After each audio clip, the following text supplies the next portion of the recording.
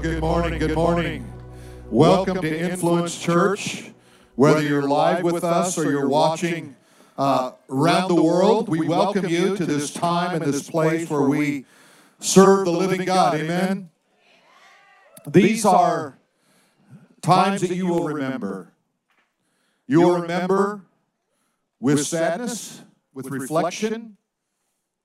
You'll also remember them with power and authority that God gives you for challenging times.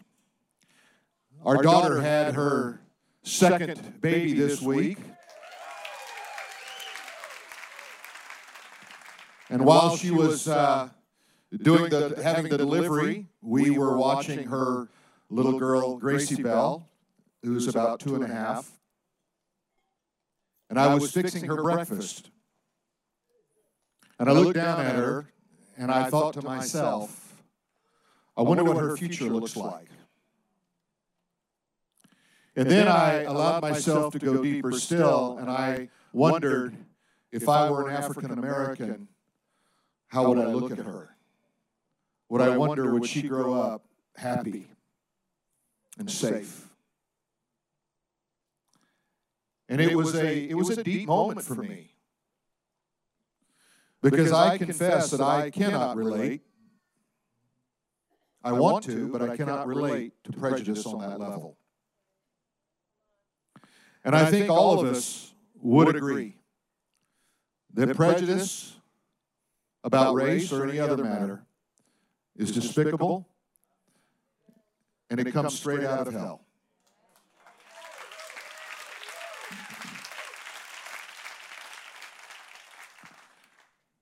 We as Christians get to do life better.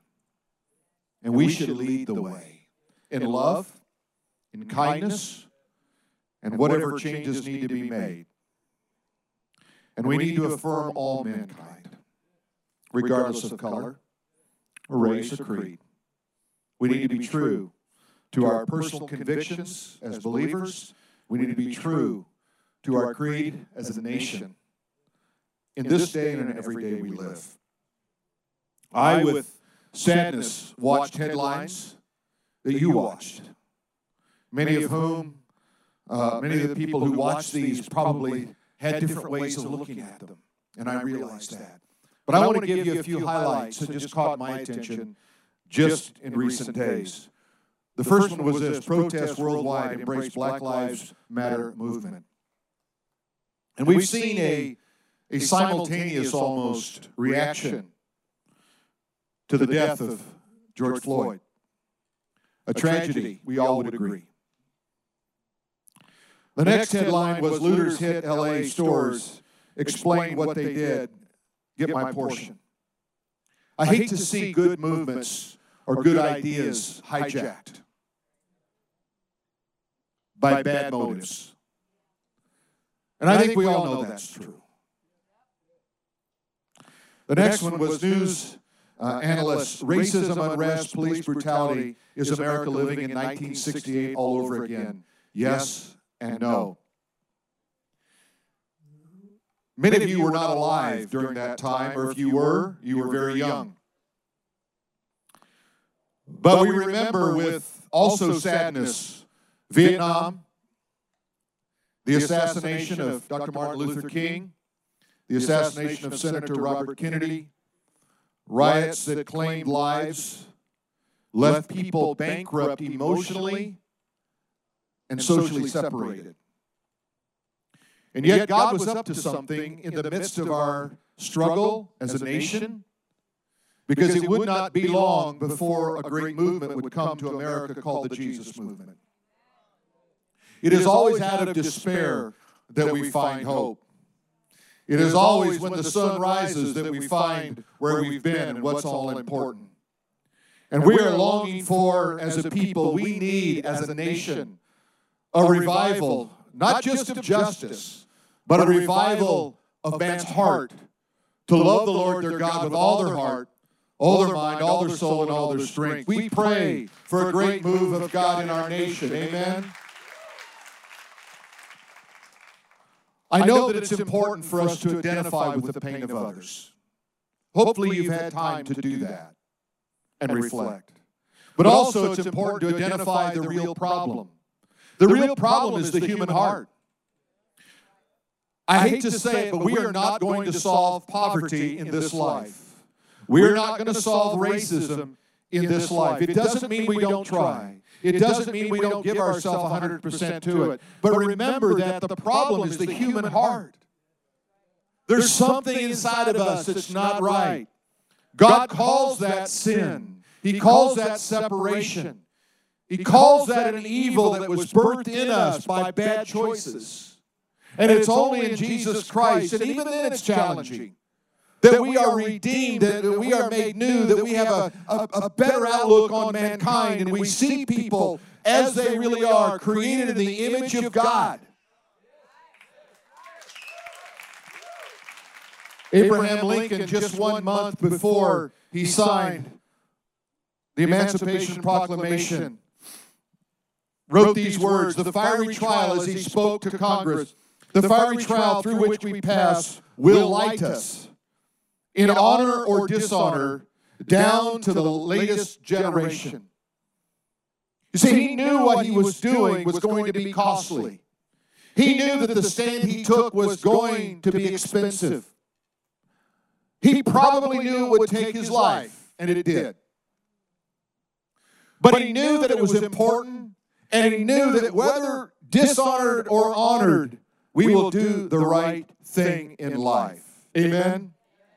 In Malachi chapter 2 and verse 10, a curious verse, it says, "Have we not all one Father?" Just think about that. Have we not all one Father? Has not one God created us? Why do we deal treacherously with one another?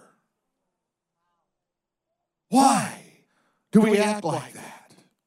I believe we're in the midst of a searching generation. A generation that is searching for family. Longs for real family. Longs for the stability. I was reminded when our daughter moved away and then came home after college to discover her room was taken over by the parents. "What happened to my room?" she said. "Last I looked, it was my room. You just got to stay there for a few years." But then she said, "You know, I want it to feel like it always has felt."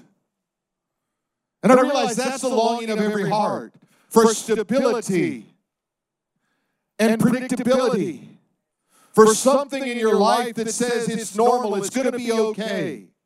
Even when you know the world is spinning out of control around you, you want someone to say it's going to be okay. We're going to get through this. Because hope is the driver of the human heart that leads us into a better future.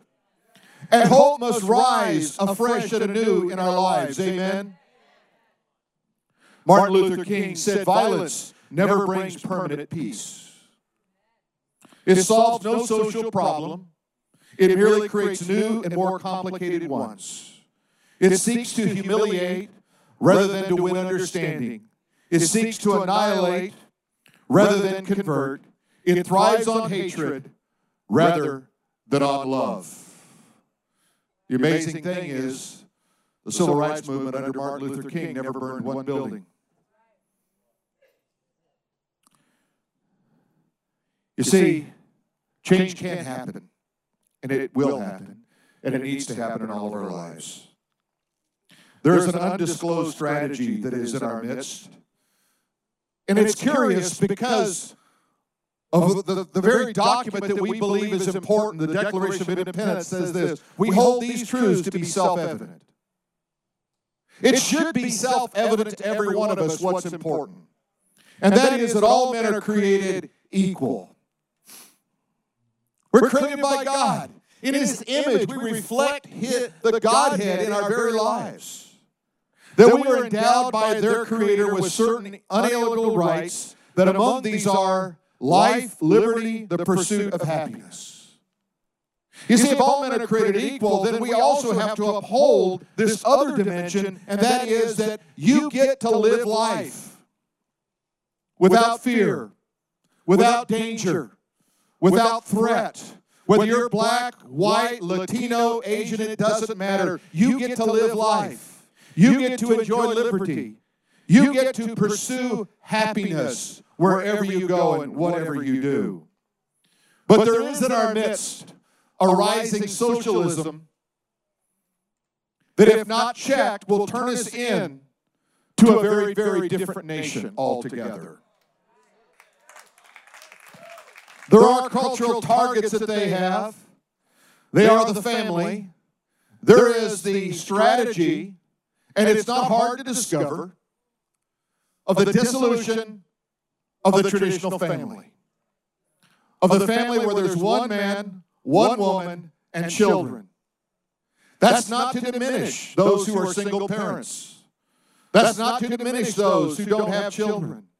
It's to say that that is a bedrock of what we have built and what we believe in as a nation. Whenever a woman loses her husband, she's called a widow in the Bible, and the Bible says the church is to help and respond to that widow. Whenever those are among us that are orphaned, we are to care, we are to love, we are to share with them. We have responsibility. And we take that responsibility. It has been a joy to begin this food distribution center here at Influence Church, and I think over the last 2 weeks we've distributed something around 10 to 12 tons worth of food.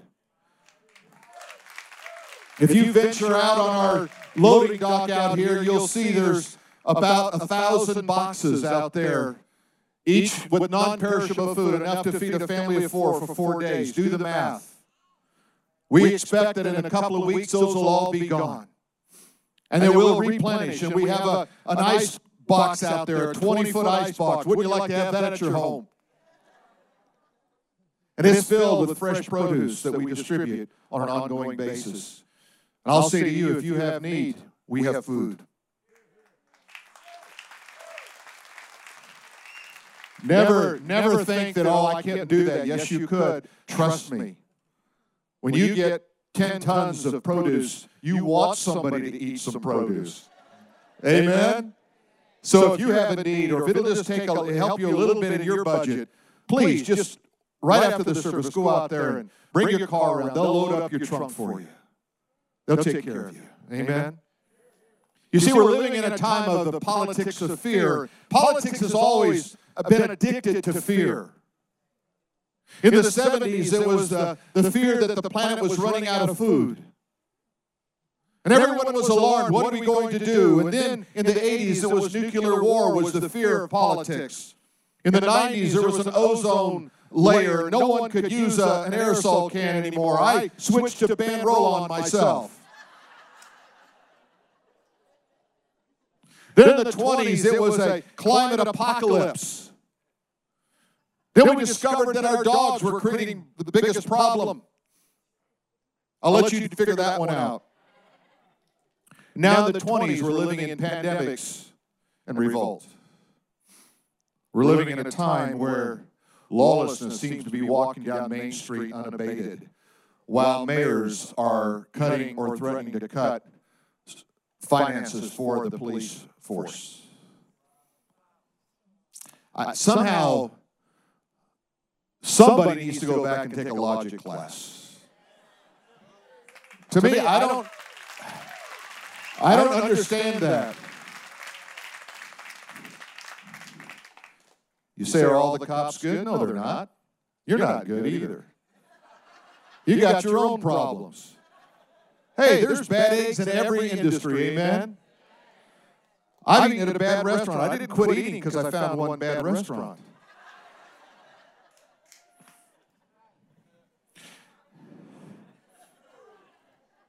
You talk to me like that, I'll keep preaching. Proverbs 28 says this, when a country is in revolt, it has many rulers. Have you ever noticed how everyone seems to know what to do? But only with a person who has understanding and knowledge will it last a long time. You see, the Bible recognizes that unless the Lord build the city, the nation, the state, they who build it labor in vain. And without wisdom, without knowledge, without understanding, we cannot hope to have a successful world to live in, a happy world, a world that is free of struggle and disaster. A couple of years ago, I wrote this book, One Nation Without Law. Little did I know how prophetic it would be. I talked about lawlessness. It seemed to be a coming word in the vocabulary. When my literary agent contacted me, she said, "Do you have anything that's going to deal with this subject?" And I said, "Lawlessness." And immediately the book was picked up and became an Amazon bestseller. But guess what? It was just on the front step. Now lawlessness is all the way up to the top penthouse floor in our world. And we need to pray for peace and calm in our nation. And be reminded that the battle is spiritual. The battle is spiritual. Listen to Ephesians chapter 6, verses 12 and 13. For we do not wrestle against flesh and blood. Hey, the enemy of the world is not someone with a different philosophical or political viewpoint. You got to remember there's something going on. You see, what if it's not about what you think it's about? What if something's happening in our world that God has his eye on, and God says, I'm going to work through this. If you will allow me, I'm going to take up people who might be a little sluggish in their spiritual life, but I'm going to wake them up. They're going to start to pray. They're going to start to teach. They're going to start to preach. They're going to start to love. They're going to start to reach out. They're going to be a people who are called by my name. They're going to humble themselves. They're going to pray, and I'm going to heal the land. Amen? But against principalities we fight, against powers, against rulers of the darkness of this age, against spiritual hosts of wickedness in heavenly places. Therefore, take up the whole armor of God, that you may be able to withstand in the evil day. Did you notice the definite article in front of the word evil? The evil day. A day where evil takes on character and begins to strike out against mankind. That you may be able to withstand in the evil day, having done all to stand. God says, I just want you to stand. Don't run. Stand. Stand in the power of Almighty God. Amen? Last night I was working late, and it was about midnight. And I came across a letter. I'm going to read just a little bit of it to you. I encourage you to read the whole letter. I sent it to our media team. They said the whole letter, and I said, I'm going to edit it, don't worry. So I reduced it down by a third. But this is from Archbishop Vigano from Rome. And he says this. It's a letter to President Trump. It said, Mr. President, in recent months, we have been witnessing the formation of two opposing sides that I would call biblical, the light, the children of light, and the children of darkness, who often hold strategic positions in government, in politics, in the economy, and in the media. Mr. President, these two opposing realities coexist as eternal enemies. Just as God and Satan are eternal enemies, and it appears that the children of darkness, whom we may easily identify with the deep state, which you wisely oppose, and which fiercely waging war against you in these days, have decided to show their cards, so to speak, by now revealing their plans. They seem to be so certain of already having everything under control that they have laid aside that circumspection that until now has at least partially concealed their true intentions. We will also discover that the riots in these days were provoked by those who, seeing that the virus is inevitably fading, that the social alarm of the pandemic is waning, necessarily have had to provoke civil disturbances. It will not be surprising if in a few months we learn, once again, that hidden behind these acts of vandalism and violence, there are those who hope to profit from the dissolution of the social order so as to build a world without freedom. The American people are mature and have now understood how much the mainstream media does not want to spread the truth, but seeks to silence and distort it, spreading the lie that it is useful for the purposes of their masters. It is important that the good wake up from their sluggishness. It is necessary that the good, the children of light, come together and make their voice heard. Before the power of prayer, the deceptions of the children of darkness will collapse. Their plots will be revealed. Their betrayal will be shown. Their frightening power will end in nothing, brought to light and exposed for what it is, an infernal deception, united against the invisible enemy for all humanity.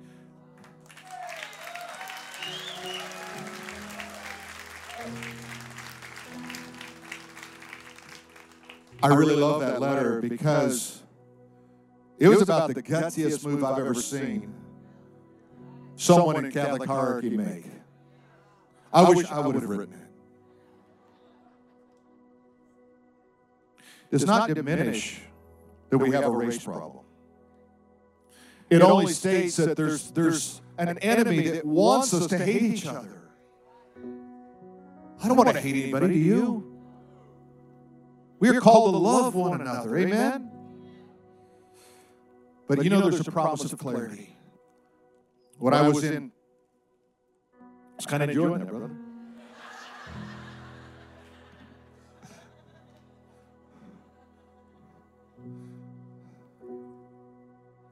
I was in seminary and I was playing basketball. I was much thinner then. I went over and I sat down by the guy that was in charge of cleaning up the gym, and he was an older gentleman, and he was reading the Bible, and I said, "What are you reading?" He said, "I'm reading the book of Revelation." And I said, "Wow, do you understand it?" He said, "Every word." I just sat down, I said, "Explain it to me." You know what he said? Made it really simple. We're going to win.